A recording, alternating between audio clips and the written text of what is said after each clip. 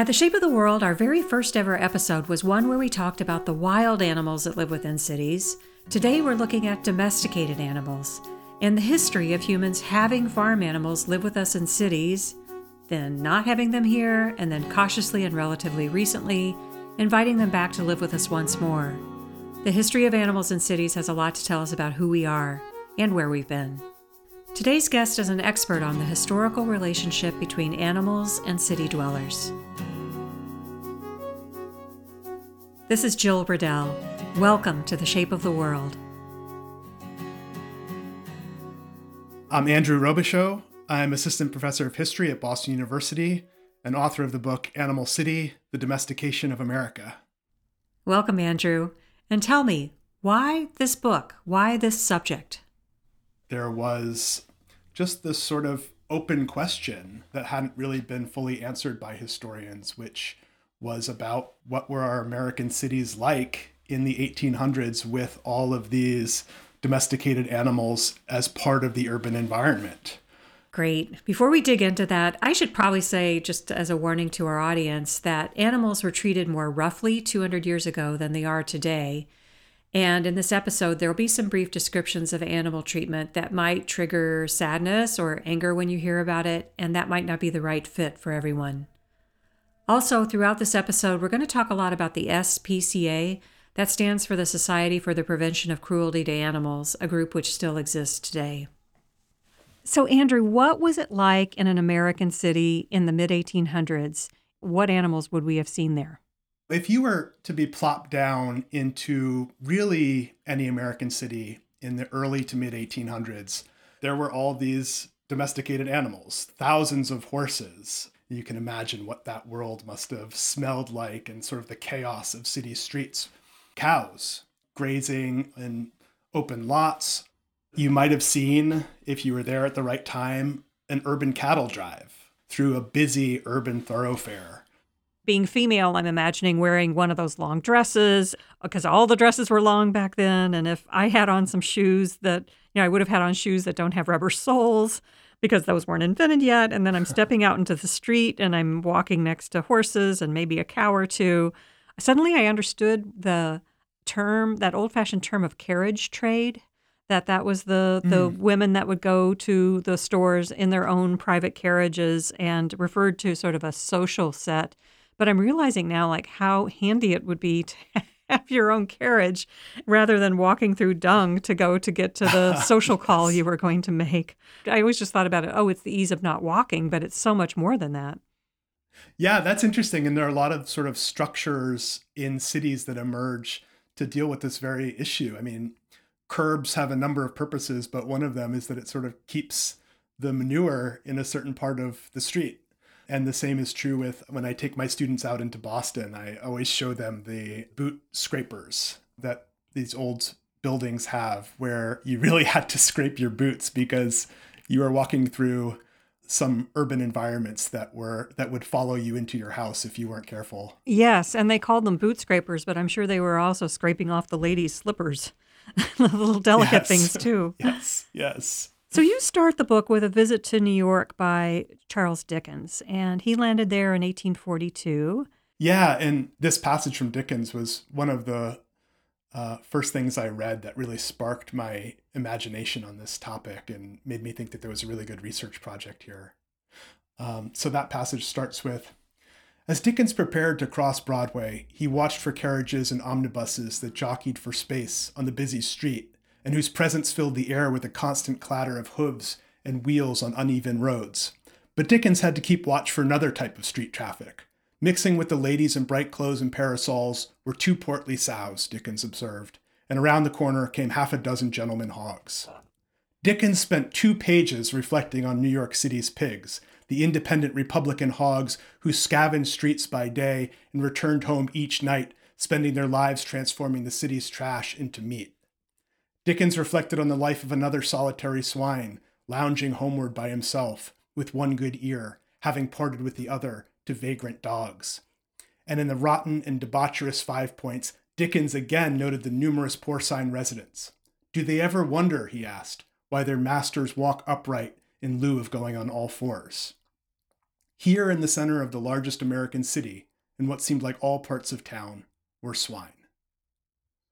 Although Dickens seemed especially enamored with New York's gentleman hogs, pigs were not the only animals that inhabited 19th century American cities, nor was New York all that exceptional for its pervasive and unruly population of urban livestock.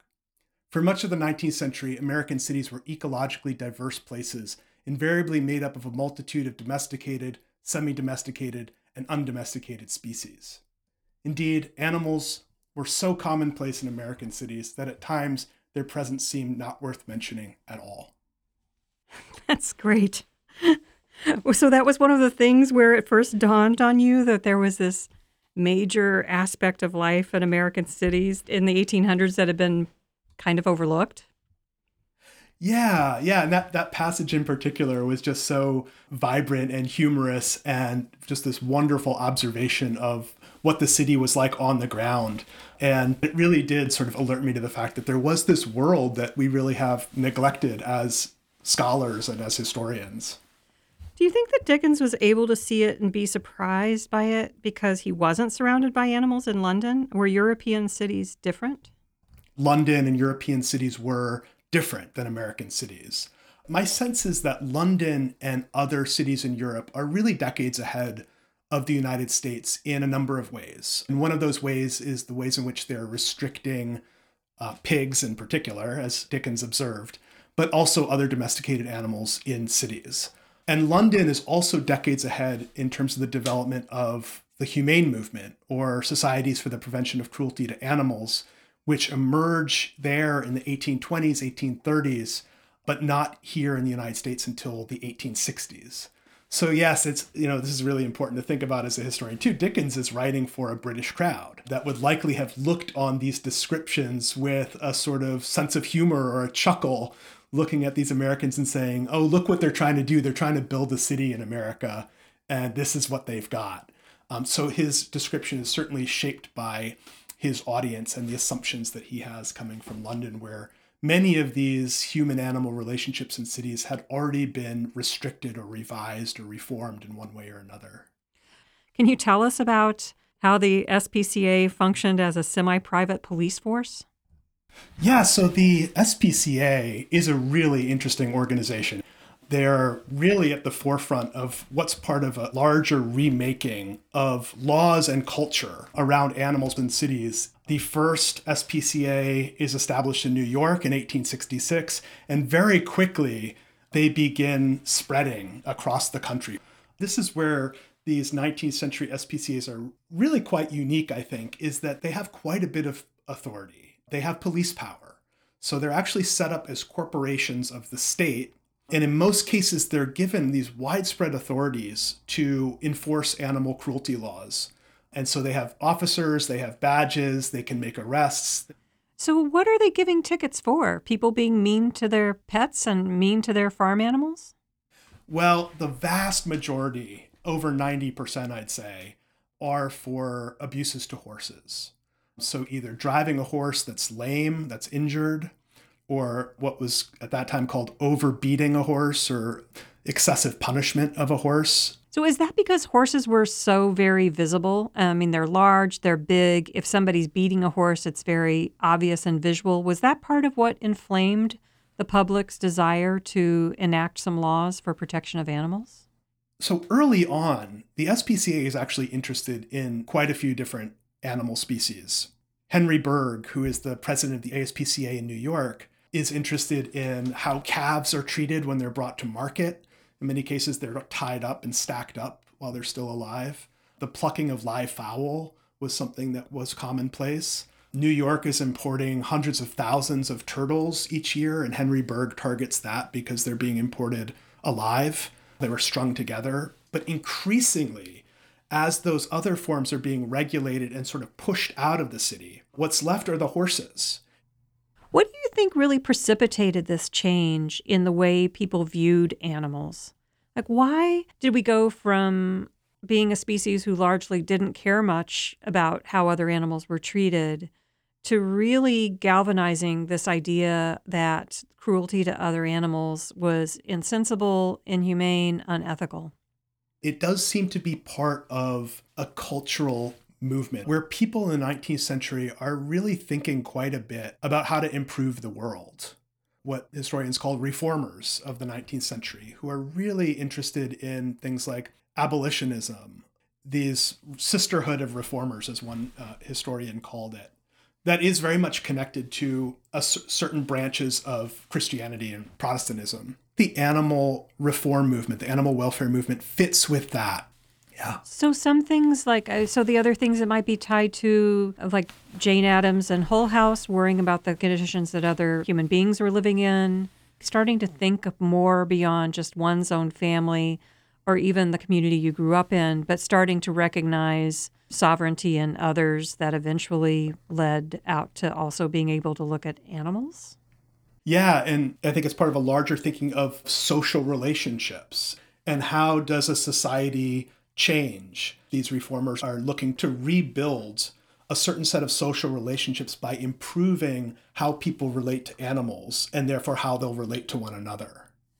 I could also see, too, cities being a place where that would happen, in that a city is a place where you have to encounter the other. You can't stay with a little group of 200 people who are just like you anymore.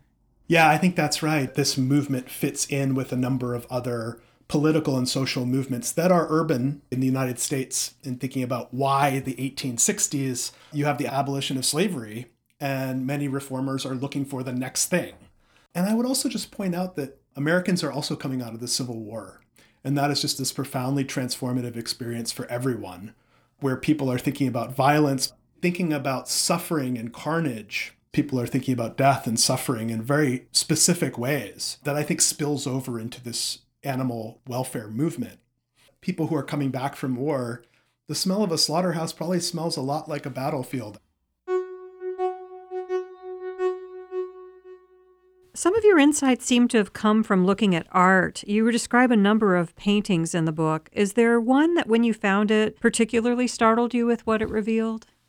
You know, one of the major changes in 19th century cities was the ways in which livestock and slaughterhouses are really pushed out of the residential parts of cities. And so that's a process that takes time, and it's really a political process. It's a contentious process in many ways. And one of the paintings that I really love that's in this book is called A View of San Francisco in 1850. And it's by George Henry Burgess. And it's actually commissioned for a very wealthy man named James Flood, who I believe made his fortune off of a silver mine in the 1870s, I think. And so James Flood is commissioning this painting in 1878 of San Francisco in 1850. And so he's sort of trying to create this romanticized vision of the city and what it was, knowing that it was growing into this major metropolis by 1878. And one of the details I love about this painting is that there's a cattle drive that's depicted as part of this scene. And you can see it on the left side of the painting. There are also horses. There's evidence of Spanish settlement and tents. And I love that there are the cattle in the picture, because I think what it suggests is that this was a major change. When people in 1878 were looking back and saying, what was unique, what was different about that gold rush city? One of the things that came to mind was, well, there were all these cattle drives. Remember those cattle drives? Those were the old days. And now we're this sort of modern, cleaned up metropolis in a lot of ways. I think that parts of this animal city, both then in the 1870s, 1880s, early 1900s, and even now, people can sort of look at them with rose-colored glasses and say, oh, wasn't that sort of quaint that there were cattle and cows and pigs in the city? But in many ways, this is, the reality of those experiences are much grittier, much more contentious, and much more troubling in some cases. Right. Well, I mean, we've spoken about the cruelty to animals, and of course, there was a lot of killing of animals. I've wondered sometimes about how our perceptions of death have changed so much in that we very rarely witness the killing of an animal that we're going to eat for food anymore, and how extremely common and literally an everyday occurrence it would have been in American cities in the 1800s. Yeah, that's something that really stood out to me as well. And so even if you yourself weren't slaughtering animals or working with animals, you probably saw them. You probably knew where the slaughterhouse was. You probably heard the sounds of the slaughterhouses. You probably saw blood running on occasion. And that really is I think there's an intensity of that in specialized businesses within the city, but that experience is really, for the most part, a part of human experience historically, that you would understand or experience or know animal death in a more frequent, sort of an everyday kind of way. And that is certainly something that's changing in the 19th century. And so I think about the 19th century as this period in which in American cities, they're sort of the forefront of this increasingly modern set of relationships we have with animals, where those violent and bloody interactions with animals, the animal death, is rendered invisible. And, I'm a historian, so I don't know exactly what that means for our present day existence, but I think it's quite profound to think that we now sort of have this modern existence that's very much cleansed of animal death and even animal sex that was once sort of commonplace in human experience. Exactly. I think about that a lot with the age that my parents were. My parents were really on that cusp of witnessing that change. My father actually grew up on a farm. My mother grew up in a city.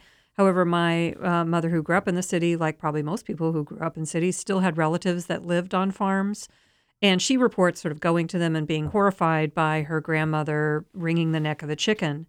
And I just think about that part of it as the agrarian society. If you're living around a lot of animals, you have a lot less opportunity to become sentimental about a single animal.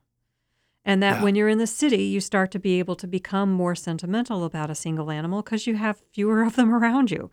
Maybe Yeah. you like the policeman's horse, or then, of course, eventually there was much more domestication of dogs and cats. And I don't really have a specific philosophy or a point to make about that, but certainly it does seem like it was a really big a shift. And even the books that I read as a child, I Yeah. was sometimes reading books that were written when my mother was a child because those were the ones she wanted to share with me. And they really did describe another world. They often described the shock of a city person going to the country and being chased by the geese or the turkey, and finding it a very brutal environment. Of course, meanwhile, as we know, all of us were still, my mother was still eating all of those things that came from the farm. She just hadn't seen where they had come from. And now that's Yeah. times 10,000 for me growing up in the 70s and my children growing up in the 2000s. Yeah. I mean, there really is, in many cases, an urban rural divide on some of these issues around animals and the experience of killing animals or killing your own food, that's still very much part of a culture in many parts of the United States. And that there is this sort of, people sort of look across this divide and can't really comprehend each other in terms of how they think about animals. Just as people living on farms or in rural areas who hunt or fish, look at city people and think they're ridiculous for being so sentimental about how to treat animals. And many people living in cities look the other way and say, how can you hunt and fish and, inflict cruelty and suffering and death on another creature? And so there is this real geographical divide, I think, as well. And I'm even thinking about in Brooklyn and other cities that there's a move toward butchering your own meat, getting back in touch with that side of things and growing food. Also, even we raised chickens in our side yard for quite some time. And then we've Yeah. had honeybee hives, and we live right in the city, but we're sort of getting back in touch with that agrarian side. I think that's been an interesting development. I should say that I wrote most of this book in an apartment in Bernal Heights in San Francisco. And I had a neighbor 2 doors down who had chickens. And I had a neighbor 1 door down who had a dog. And the dog and the chickens were constantly talking to each other. And as I was sitting there typing and writing this book, I was reflecting a lot about the continued presence of animals in cities in new ways too, bringing back chickens.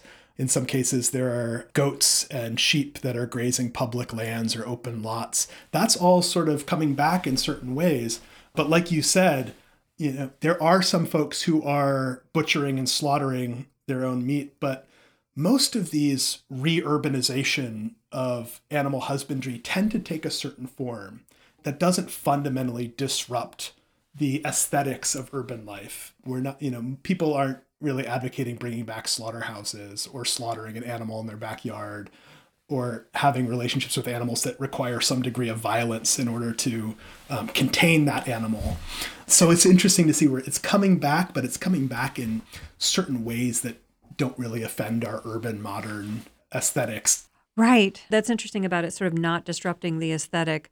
Even out at O'Hare Airport, they use goats and sheep and even llamas to do some of the grazing rather than using mowers. They're very efficient at being able to go into the ditches and gullies that don't really take a mower very well. That's a form of labor that animals are doing in our cities now. They're cutting the grass. And it just reminded me of this moment in history too, when horses are doing a lot of work in cities, even after there's all this machinery that can do that same work, like cars and trucks and automobiles. Horses are still better for clearing rubble or getting through a narrow passage or moving in certain parts of the city that aren't well paved. Let's talk a little bit about dogs for a minute. First, I was wondering if you could relay the incredible story of the dog in the shop window that ends up really spurring some of the changes in thinking about treatment of animals in New York. So that story begins with an SPCA member who walks by a cider shop in Manhattan, and he notices that there is in the window of this cider shop a dog on a treadmill. And what the dog is supposedly doing is operating a churn or a press that is pressing the cider, pressing those barrels. The SPCA takes issue with this and they prosecute the case and they say that this is a form of cruelty. And it turns out dog machines were very prevalent in the 19th century, and they're especially prevalent in the dairy industry. As you have the growth of cities, you also have the growth of specialized dairy production. On a farm in the 1700s, and churning butter was one activity that somebody did. And they maybe did it for an hour a day or 20 minutes a day.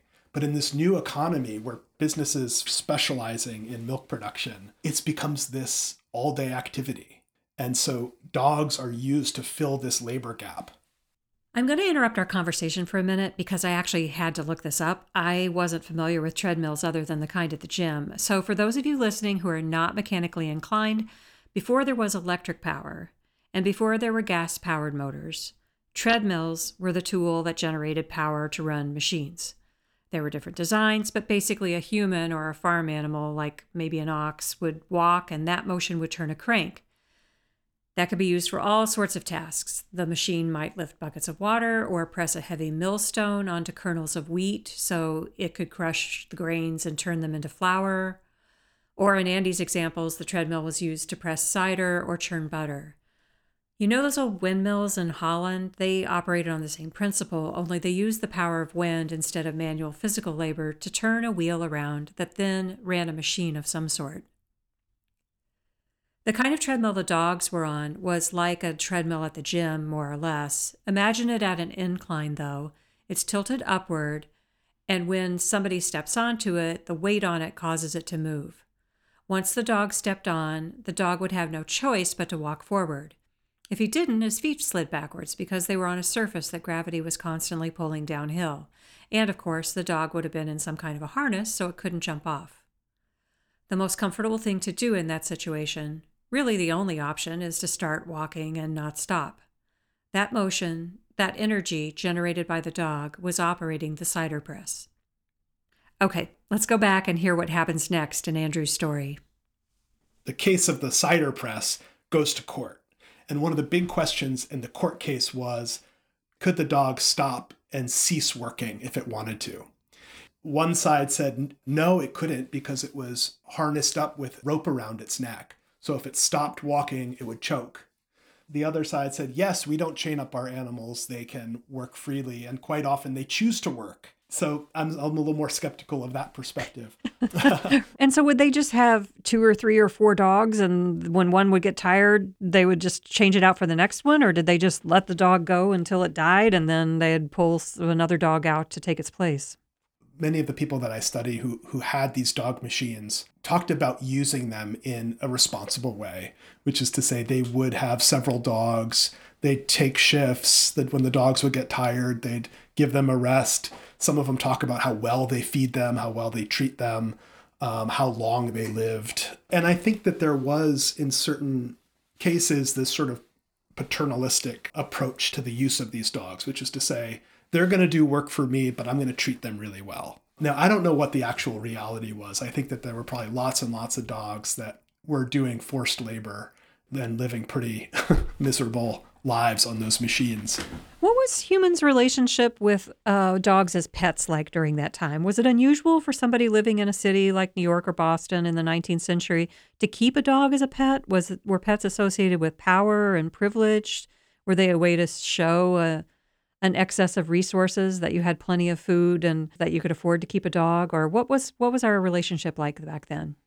Pet ownership, as we know it now, would have been pretty rare in the 19th century. A dog or a cat that you keep exclusively in your house, maybe take out for walks, but who is sort of pampered and lives this sort of really nice existence. There certainly were people in the 19th century, particularly people who are more well off, who did have that sort of relationship with a pet. But pet ownership and pet culture, I think, really flourishes in the late 19th century. And part of it really flourishes as part of this humane movement. Massive cultural production of stories and culture around keeping pets. There's a political dimension to this too. Leaders in this humane movement really thought that if children had pets, if children could learn kindness toward animals at home, in a domestic sphere, at a young age, that they would become better human beings. I do think that a lot of people have relationships with dogs in particular in a way that we wouldn't really call pet ownership, but that was sort of a more companionate kind of relationship.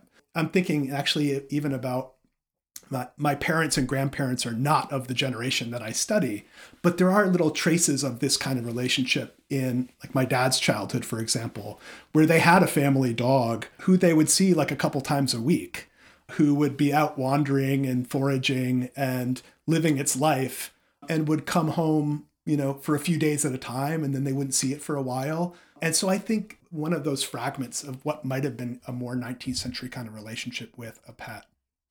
Yeah, it's interesting that we've moved toward this formalization of that relationship and even not describing it as dog and its owner. When we talk about companion animals, the language has changed so significantly around pet ownership. Do you have pets? I do. We have a dog. We have two daughters, and when my older daughter started to be of the age to ask for a dog, I said, not until you're 8. I had to like those early parenting years out of the way before we also had another living organism that I was responsible for. I mentioned that to you because I know that you're about to have a baby. So I just like a little tip there, maybe delay the. But we'd like to get a dog someday. Yeah.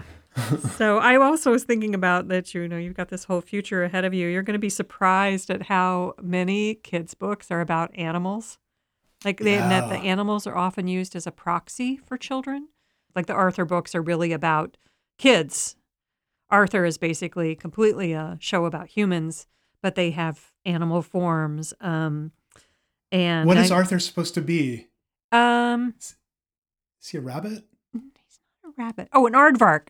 Aardvark. I mean, it's remarkable how much of childhood is centered around animals. It really is. But I'm interested in seeing how that's going to work out on a personal level, experiencing that. And I'm sure I'll have lots of complicated feelings about it. Yeah, I think you will. And I had a lot of complicated feelings because I would read these to my children, these books like The Big Red Barn, knowing full well that agriculture didn't look like that anymore. Yeah. That kind of bucolic thing where the farmer kept two geese and 2 goats and 2 sheep and 2 cows and, this little small idyllic kind of farm situation just wasn't what was happening in America. Yeah. And then, as I said in the book, it's strange that we really set up our kids for this huge shock. All this children's literature, stuffed animals, connection to animals that gets cultivated, animals as friends, as personalities. Mm-hmm. And then at some age, they learn about the realities, and it's so bleak that's part of this real discomfort we have as a society, is that we sort of enter adulthood, and for most Americans, this real shock of what the reality of animal existence is. Andrew, thank you so much. This has been great. Thank you so much, Jill. It was my pleasure. This is Jill Riddell, and I hope this conversation with Dr. Andrew Robichaud gives you fresh insight into the deep and intense relationship we have with domesticated animals. The Shape of the World is about nature, cities, and people and the world we share. It's a production of the Office of Modern Composition, a business that creates compositions and fosters composers. If you have a story to tell, the Office of Modern Composition can help. They can go all DIY and teach you how to write and produce a story yourself, or they'll do the whole thing for you. Either way, you can end up with a permanent archival piece that presents your ideas and experiences. The Shape of the World and the Office of Modern Composition that produces it are both carbon neutral. We've purchased carbon offsets from Tradewater, and you can find the information about that on our website. The Shape of the World is produced in the vital, vigorous, and beautiful metropolis of Chicago in the Prairie State of Illinois. You can find Shape of the World on Instagram and on the website shapeoftheworldshow.com. There you'll find out more about Andrew Robichaud's work and a drawing of him by the artist Nicole Vigil, and much more. The Shape of the World's producer is Ralph Loza. The theme music is composed and performed by Brad Wood. Thank you to today's guest, Dr. Andrew Robichaud, and to Boston University.